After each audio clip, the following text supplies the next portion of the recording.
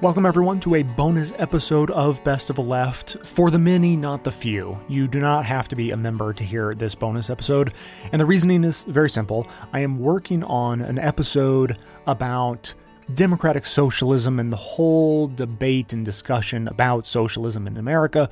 Obviously, Bernie Sanders has been the forerunner on this entire conversation. His run in 2016, although many would have denied it at the time, has clearly almost single-handedly shaped the Democratic primary campaign now in 2019 and 2020. So it seems worthwhile to pay attention when Bernie Sanders talks about his philosophy, what drives his campaign and his politics, because his politics are having an enormous influence on the conversation happening in the rest of the country, not just in his campaign. So, not too long ago, Bernie Sanders gave a major address, sort of laying out his case for what he describes as democratic socialism, and I'm working on an episode that will sort of take that as a jumping off point and then go in a lot of different directions and analyze socialism and democratic socialism and Bernie Sanders and the rest of the leftward movement sort of surrounding it. And I thought to myself, I just cannot come up with a good reason to not play the speech in its entirety as a bonus episode. Since we're going to be talking about the speech and what's come from it, I thought I should make it as easy as possible for anyone who wants to hear the speech to be able to hear it. So I'm releasing it in full today in preparation for our regularly scheduled episode coming out tomorrow on the subject. The speech itself runs in the neighborhood of 45 minutes. I definitely think it's worth a listen, and not just for the content in it that I agree with. I think it's worth listening to because it's worth taking the time every once in a while to consume some information, to consume some newsworthy information unfiltered. Form your opinions of Bernie Sanders based on what he actually says, not based on headlines written by journalists or editors, especially not seen through the lens of op-ed writers or journalists who write their articles in a way that really makes you think that it should have been labeled as an op-ed, that sort of thing. So have your opinion, agree with it, disagree with it, just make sure it's actually your opinion you're having, not just regurgitating someone else's.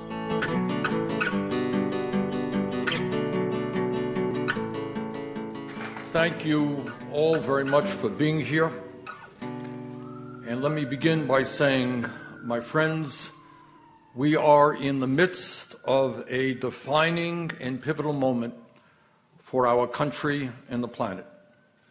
And with so many crises converging upon us simultaneously, it is easy for us to become overwhelmed or depressed, or even to throw up our hands in resignation. But my message to you today is that if there was ever a moment in the history of our country where despair was not an option, this is that time.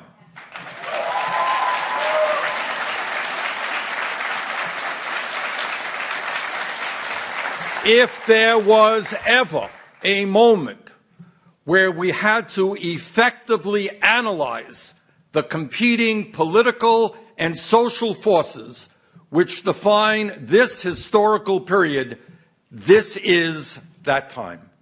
If there was ever a moment when we needed to stand up and fight against the forces of oligarchy and authoritarianism, this is that time.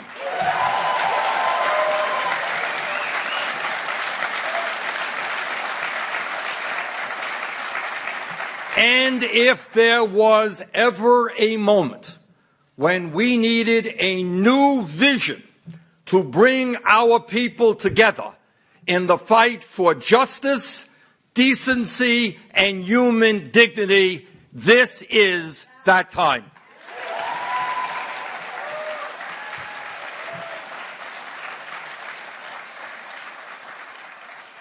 In the year 2019, the United States and the rest of the world face two very different political paths.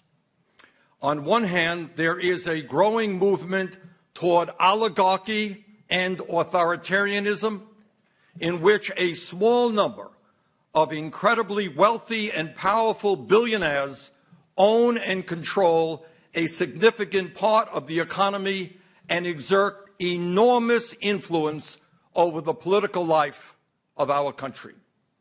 On the other hand, in opposition to oligarchy, there is a movement of working people and young people who, in ever-increasing numbers, are fighting for justice.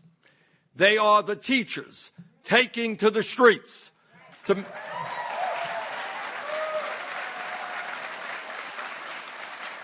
make certain that schools are adequately funded and that their students get a quality education. They are workers. They are workers at Disney, Amazon, Walmart, and the fast food industry. Standing up and fighting for a living wage of at least $15 an hour and the right to have a union.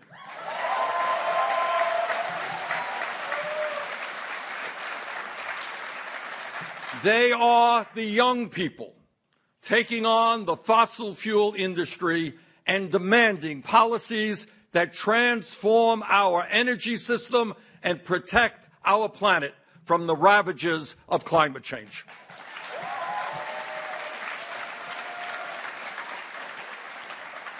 They are women who refuse to give control of their bodies to local, state, or federal politicians.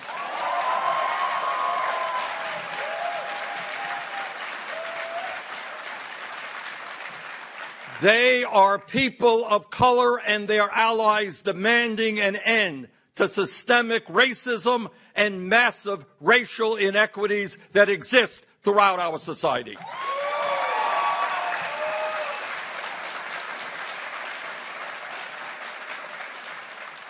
They are immigrants and their allies fighting to end the demonization of undocumented people and for comprehensive immigration reform.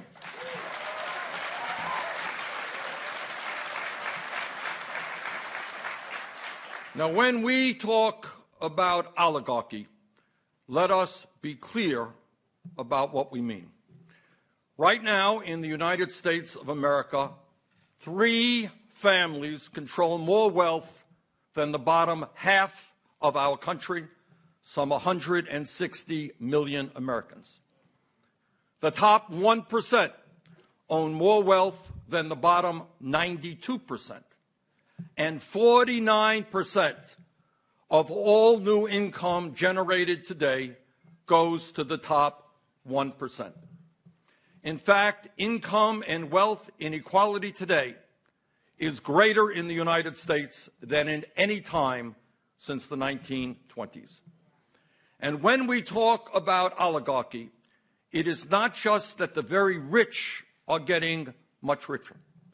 It is that tens of millions of working-class people in the wealthiest country on earth are suffering under incredible economic hardship, desperately trying to survive. Today, nearly 40 million Americans live in poverty, and tonight, some 500,000 Americans, including many veterans, will be sleeping out on the streets. About half of our country lives paycheck to paycheck, as tens of millions of our people are an accident, a divorce, a sickness, or a layoff away from economic devastation. While many public schools throughout the country lack the resources to adequately educate our young people, we are the most heavily incarcerated nation on earth. After decades of policies that have encouraged and subsidized unbridled corporate greed, we now have an economy that is fundamentally broken and grotesquely unfair. Even while macroeconomic numbers like GDP, the stock market, and the unemployment rate are strong. Millions of middle-class and working-class people struggle to keep their heads above water, while at the same time the billionaire class consumes the lion's share of the wealth that we are collectively creating as a nation. In the midst of a so-called booming economy, real wages for the average worker have barely risen at all, and despite an explosion in technology and worker productivity, the average wage of the American worker in real dollars is no higher than it was 46 years ago, and millions of people in our country today are forced to work 2 or 3 jobs just to survive. And here is something quite incredible that tells you all that you need to know about the results of unfettered capitalism. All of us want to live long, happy, and productive lives. But in America today, the very rich live, on average, 15 years longer than the poorest Americans.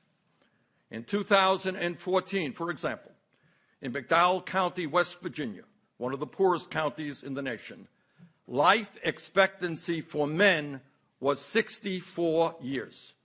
In Fairfax County, Virginia, a wealthy county, just 350 miles away, life expectancy for men was nearly 82 years, an 18-year differential.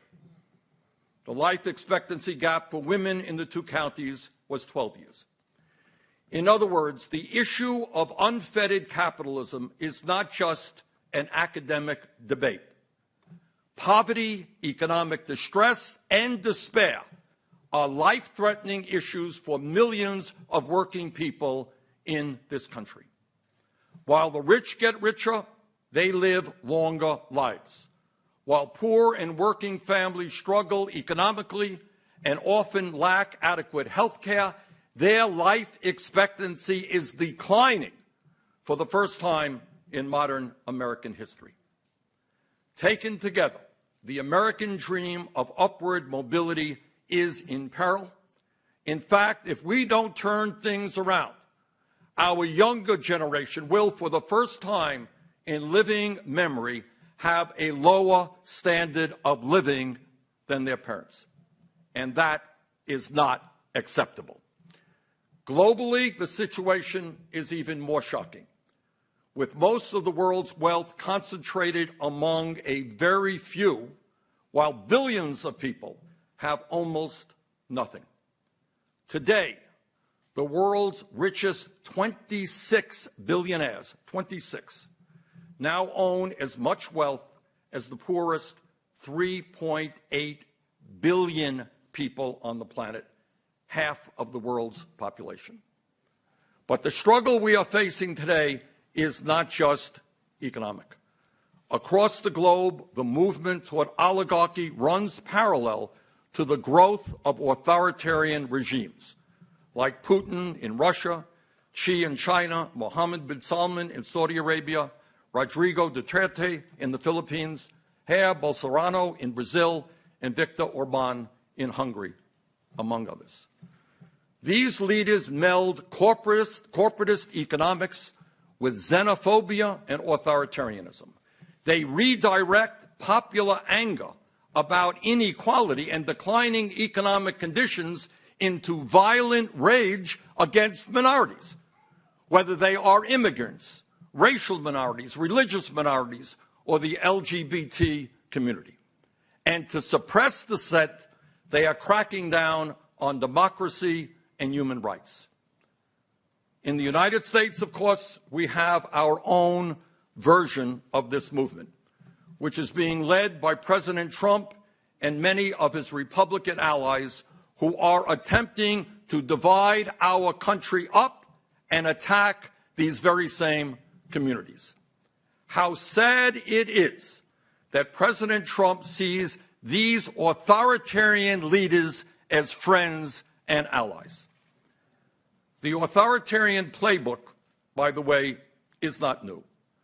The challenge we confront today as a nation and as a world is in many ways not different from the one we faced a little less than a century ago during and after the Great Depression of the 1930s. Then as now, deeply rooted and seemingly intractable economic and social disparities led to the rise of right-wing nationalist forces all over the world. In Europe, the anger and despair was ultimately harnessed by authoritarian demagogues who fused corporatism, nationalism, racism, and xenophobia into a political movement that amassed totalitarian power, destroyed democracy, and ultimately murdered millions of people, including members of my own family. But we must remember that those were not the only places where dark forces tried to rise up and capture power. Today, we are all rightly repulsed by the sight of neo-Nazis and Klansmen openly marching in Charlottesville, Virginia, and we are horrified by houses of worship being shot up by right-wing terrorists. But on February 20th, 1939, over 20,000 Nazis held a mass rally, not in Berlin, not in Rome, but in Madison Square Garden, in front of a 30-foot banner of George Washington bordered with swastikas in New York City. New York City. But back then, those American extremists could not replicate the success of their authoritarian brethren across the ocean. Because we in the United States, thank God, made a different choice than Europe did in responding to the era's social and economic crises. We rejected the ideology of Mussolini and Hitler, and we instead embraced the bold and visionary leadership of Franklin Delano Roosevelt, then the leader of the progressive wing of the Democratic Party.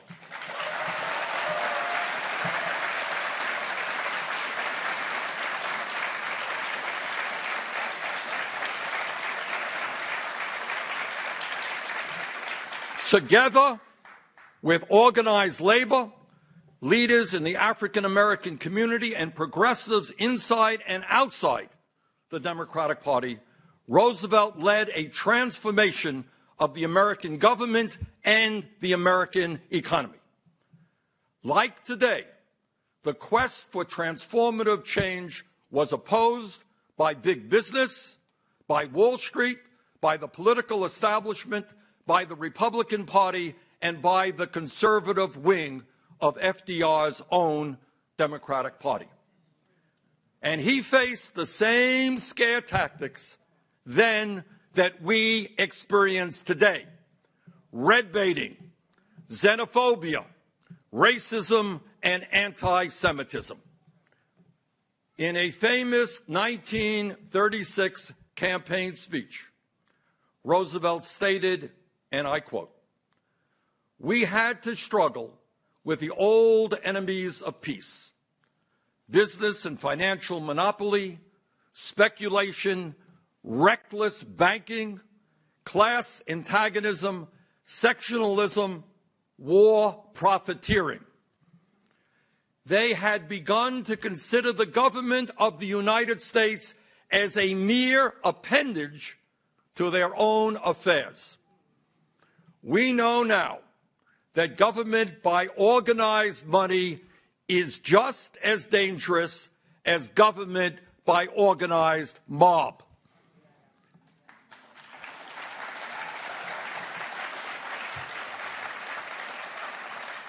And Roosevelt concluded, and I quote, "Never before in all our history have these forces been so united against one candidate as they stand today. They are unanimous in their hate for me, and I welcome their hatred."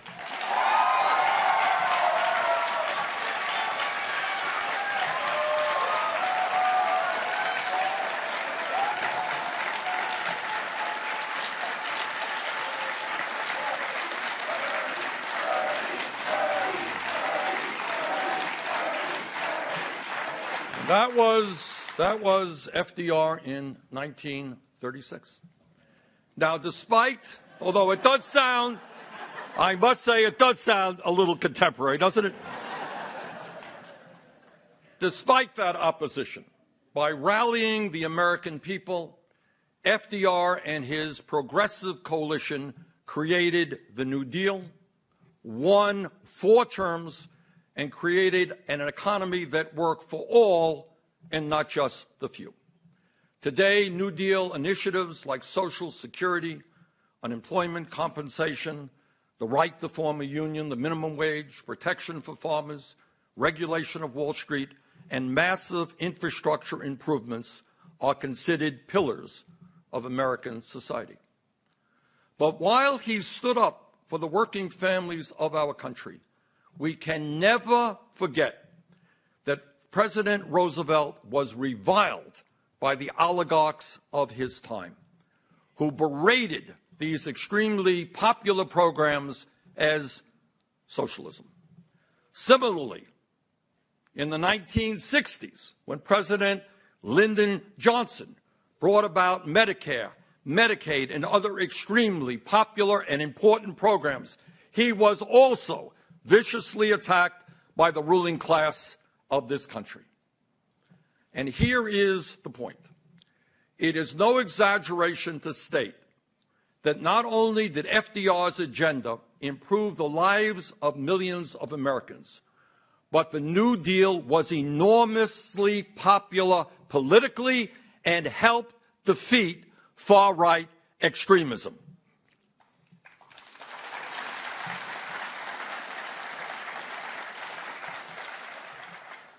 For a time.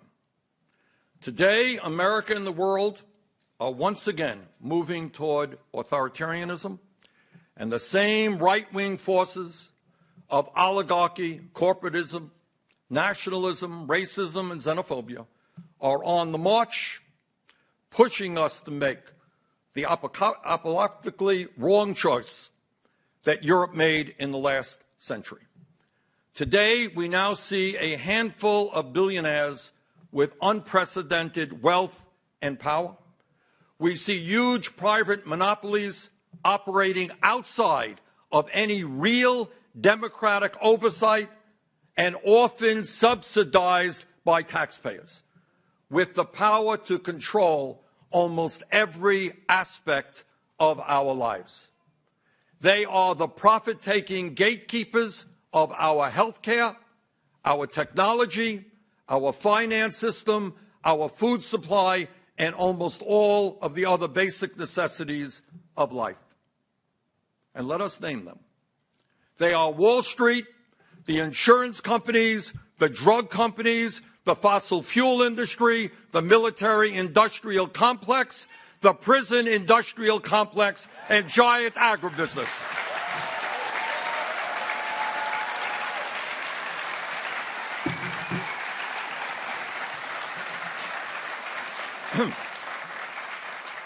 They are the entities with unlimited wealth who surround our nation's capital with thousands of well-paid lobbyists who, to a very significant degree, write the laws that we live under. Today, we have a demagogue in the White House who, for cheap political gain, is attempting to deflect the attention of the American people away from the real crises that we face, and instead is doing what demagogues always do, and that is to divide people up and legislate hatred. This is a president who supports brutal family separations, border walls, Muslim bans, anti-LGBT policies, deportations, and voter suppression. It is my very strong belief that the United States must reject that path of hatred and divisiveness and instead find the moral conviction to choose a different path, a higher path, a path of compassion, justice, and love.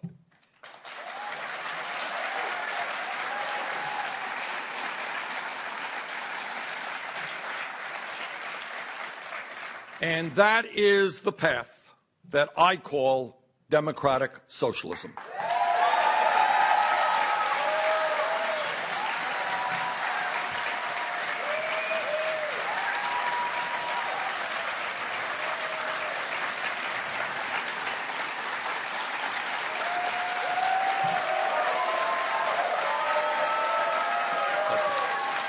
Thank you. Over 80 years ago, Franklin Delano Roosevelt helped create a government that made transformative progress in protecting the needs of working families. Today, in the second decade of the 21st century, we must take up the unfinished business of the New Deal and carry it to completion.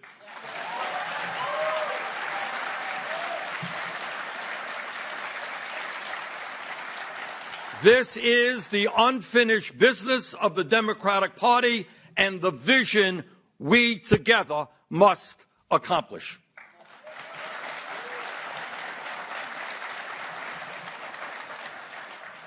In order to accomplish that goal, it means committing ourselves to protecting political rights, to protecting civil rights, and to protect economic rights for all of the people in our country.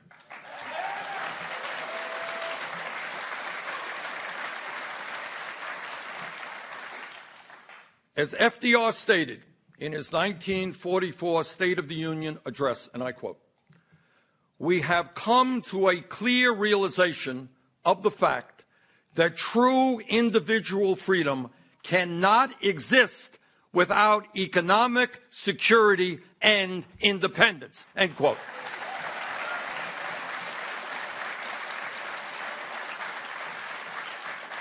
Today, our Bill of Rights guarantees the American people a number of important constitutionally protected political rights. And while we understand that these rights have not always been respected, and we have so much work to do in order to protect those rights, we are proud that our Constitution guarantees freedom of religion, freedom of expression, freedom of assembly, a free press, and other rights, because we understand that we can never have true American freedom unless we are free from authoritarian tyranny.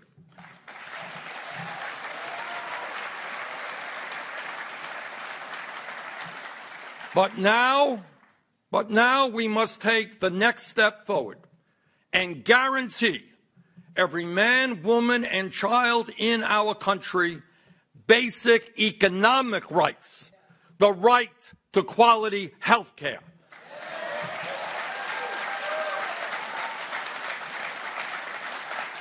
the right to as much education as one needs to succeed in our society,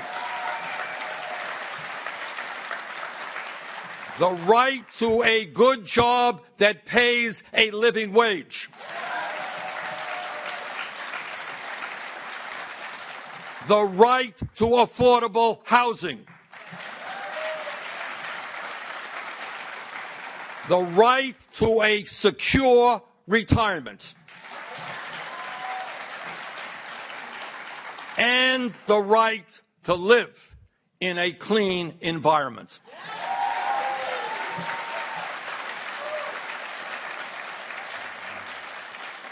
We must recognize that in the 21st century, in the wealthiest country in the history of the world, economic rights are human rights.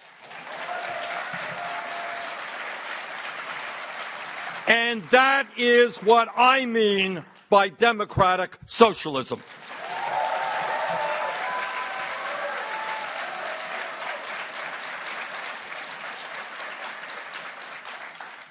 As one of the great leaders in American history, Dr. Martin Luther King Jr. said, and I quote, "Call it democracy or call it democratic socialism, but there must be a better distribution of wealth within this country for all of God's children," end quote.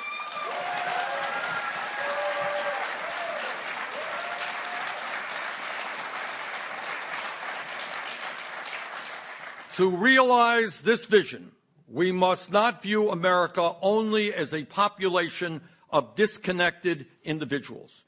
We must also view ourselves as part of, and I quote, an inescapable network of mutuality tied in a single garment of destiny, end quote, as Dr. King put it. In other words, we are in this together.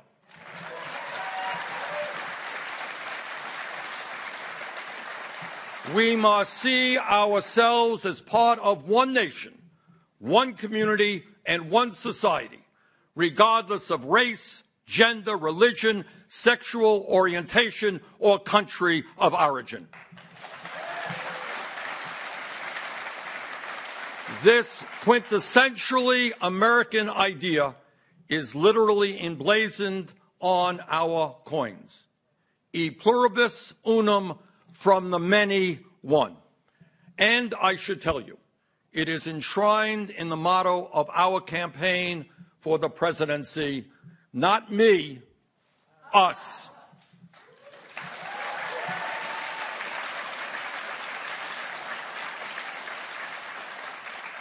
Let me be clear. I do understand that I and other progressives will face massive attacks from those who attempt to use the word socialism as a slur. But I should also tell you that I have faced and overcome these attacks for decades, and I am not the only one.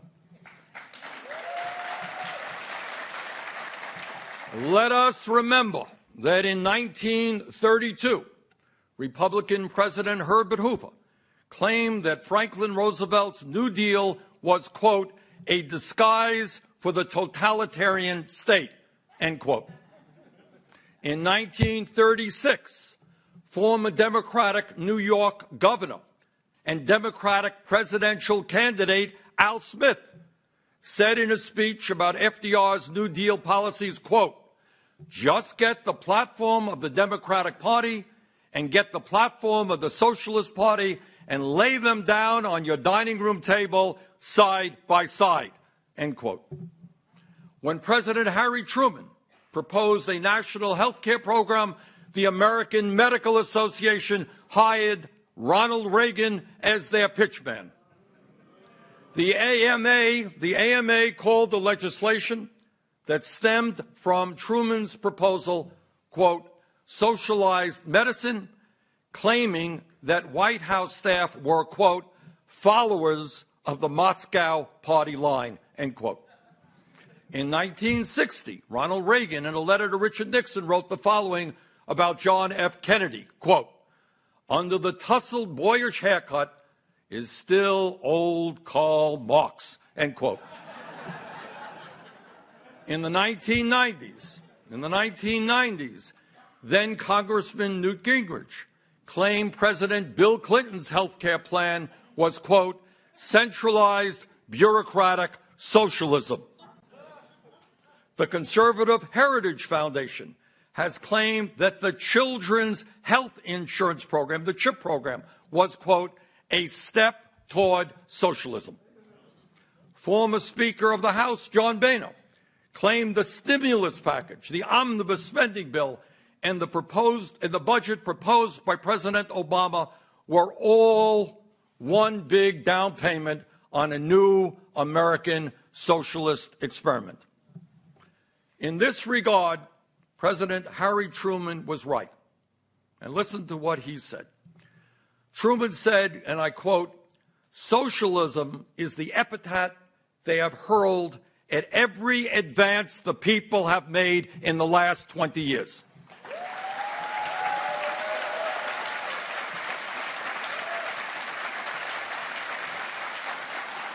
And this is Truman. This is a quote from Harry Truman. Socialism is what they called Social Security. Socialism is what they called farm price supports. Socialism is what they called bank deposit insurance. Socialism is what they called the growth of free and independent labor organizations. Socialism is their name for almost anything that helps all of the people, end quote, Harry Truman.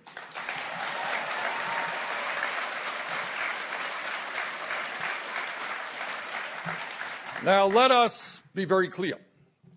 While President Trump and his fellow oligarchs attack us for our support of democratic socialism, they don't really oppose all forms of socialism.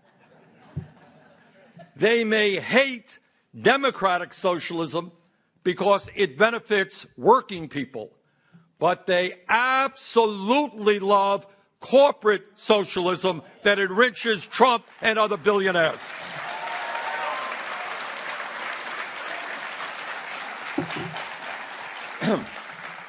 Let us never forget the unbelievable hypocrisy of Wall Street, the high priests of unfettered capitalism. In 2008, after their greed, recklessness, and illegal behavior created the worst financial disaster since the Great Depression, with millions of Americans losing their jobs, losing their homes, losing their life savings, Wall Street's religious adherence to unfettered capitalism suddenly came to an end. Overnight, Wall Street became big government socialists and begged for the largest federal bailout in American history, some $700 billion from the Treasury and trillions in support from the Federal Reserve. But it's not just Wall Street that loves socialism when it works for them. It is the norm across the entire corporate world. The truth is, corporate America receives hundreds of billions of dollars in federal support every single year, while these very same people are trying to cut programs that benefit ordinary Americans.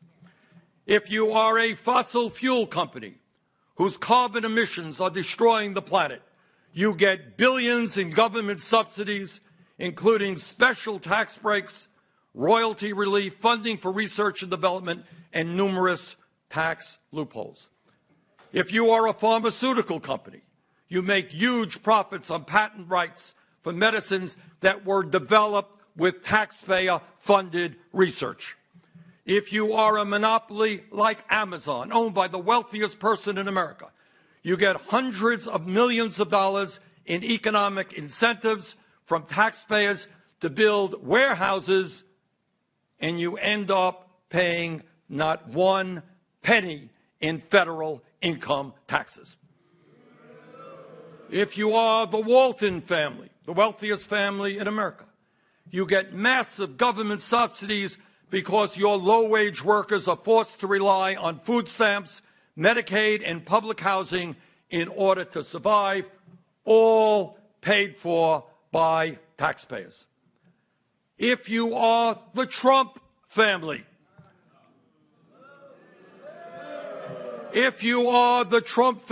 you got $885 million worth of tax breaks and subsidies for your family's housing empire that was built on racial discrimination. When Trump screams socialism, all of his hypocrisy will not be lost on the American people. Americans will know that he is attacking all that we take for granted, from Social Security to Medicare to veterans' health care to roads and bridges to public schools to national parks to clean water and clean air. When Trump attacks socialism, I am reminded again of what Dr. Martin Luther King Jr. said, and I quote, "This country has socialism for the rich, rugged individualism for the poor," end quote.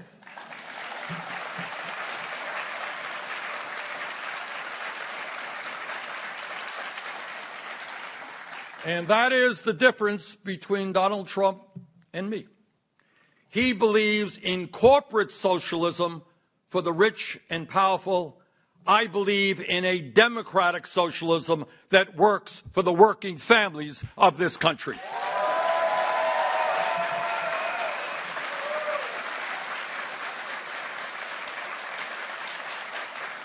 What I believe is that the American people deserve freedom, true freedom.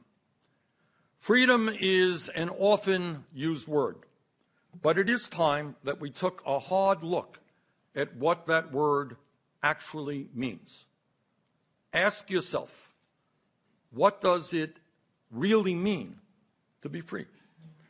Are you truly free if you are unable to go to a doctor when you are sick, or face financial bankruptcy when you leave the hospital?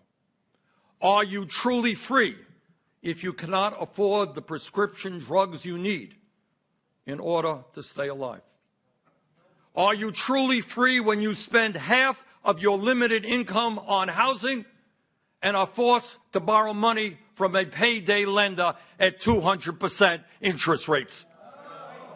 Are you truly free if you are 70 years old and forced to work because you lack a pension or enough money to retire? Are you truly free if you are unable to go to a college or a trade school because your family lacks the income? Are you truly free if you are forced to work 60 or 80 hours a week because you cannot find a job that pays you a living wage? Are you truly free if you are a mother with a newborn baby, but you are forced to go back to work immediately after the birth of that child because you lack paid family leave? Are you truly free if you are a small business owner or a family farmer who is driven out of business by the monopolistic practices of big business?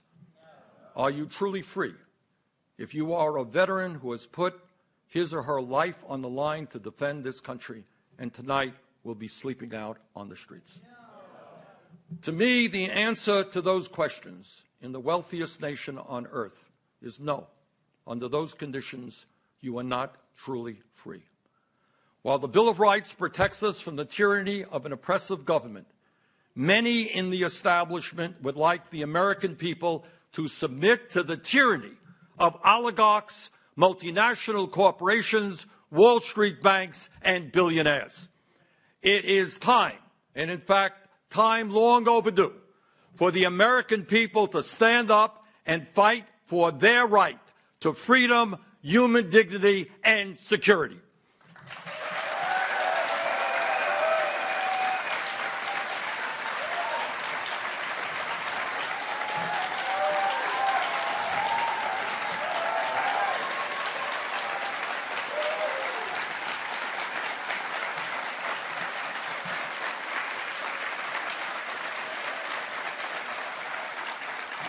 And that is the core of what my politics and what this campaign is all about.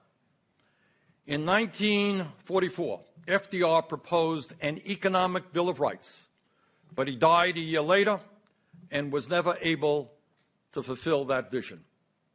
Our job, 75 years later, is to complete what Roosevelt started. And that is why today I am proposing a 21st century economic Bill of Rights.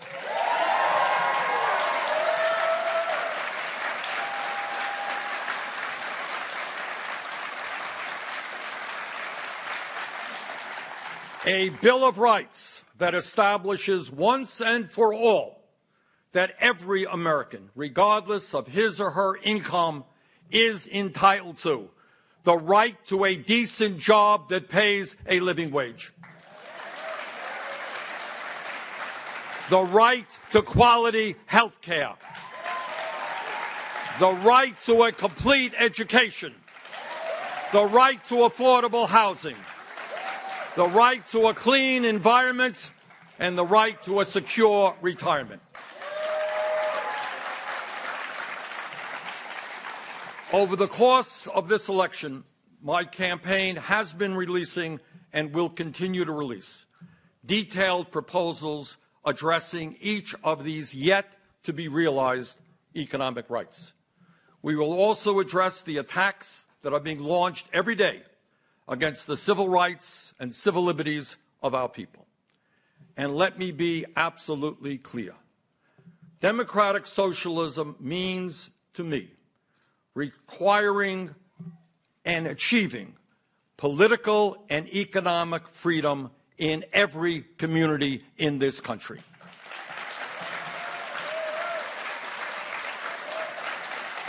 And let me be very, very clear as well when I state that the only way we achieve these goals is through a political revolution. A revolution in which millions of people get involved in the political process and reclaim our democracy by having the courage to take on the powerful corporate interests whose greed is destroying the social and economic fabric of our country.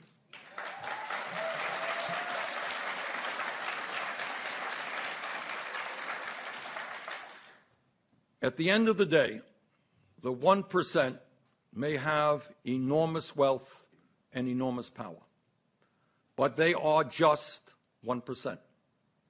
When the 99% stand together, we can transform society.